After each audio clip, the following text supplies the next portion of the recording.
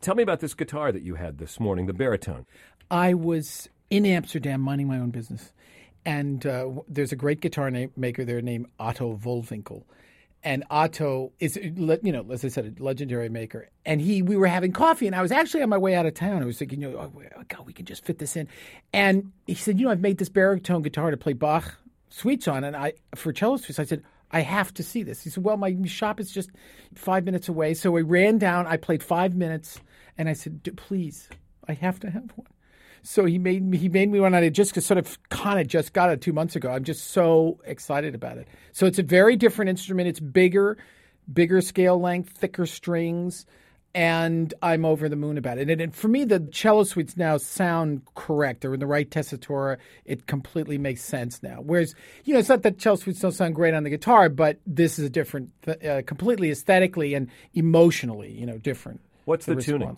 The tuning is like a guitar. It's just down a fifth, so it's the same fourth, and third and fourth, but on A instead of on yeah, A. yeah.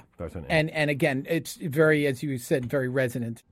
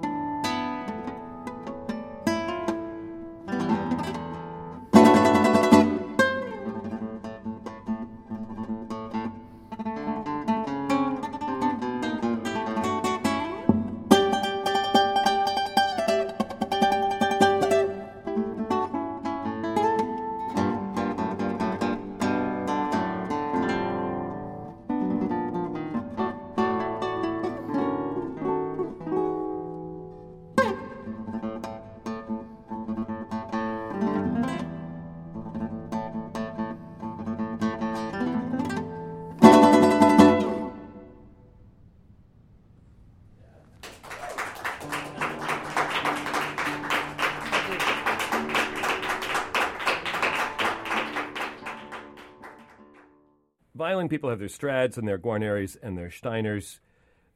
Classical guitars don't last as long. The instruments don't live as long, is my understanding. Do you run around the world running into guitar shops and playing people's guitars? Is that one of your pleasures? The good news about being a classical guitarist is that you can own the guitar of your dreams. It's not like a violinist where the price is so, astronomical that you just can't get next to it. You can. I mean, it's not to say that they're cheap, quote, but, and that's pretty extraordinary. And I would also say that it's the most exciting time to be a guitarist because the guitar, like young guitar players who just get better and better and better, so do the instruments. And they change and they're evolving. So, yes, I mean, the answer is we do. That having been said, I've been playing the same classical guitar, not the exact same one, but the same maker, Greg Smallman from Australia, for 24 years. So, so I'm quite enamored with this guitar. It becomes part of me. That having been said, like I said, you're always looking at. You never just, you say, oh, especially when some student says, "Oh, I've got the greatest," and you say, "Well, you have to hear it." It's like a bug. How long do guitars live? Well, that's up for, they tend to be living longer, as it were. The cholesterol, everything. Let's see, they are living, 60 years. It's a flat top, so that's the problem, But guitar makers, particularly the ones today, will tell you, my guitar is good, you'll see. But, that having been said, my friends of mine play classical guitars from the, built in the 1800s live, So you do have Lacottes and Panormos, and which are, have had a little work, but they're actually being played in concerts. So, I wouldn't say it's a myth. There's truth to it. But as I said, they last way longer than people think.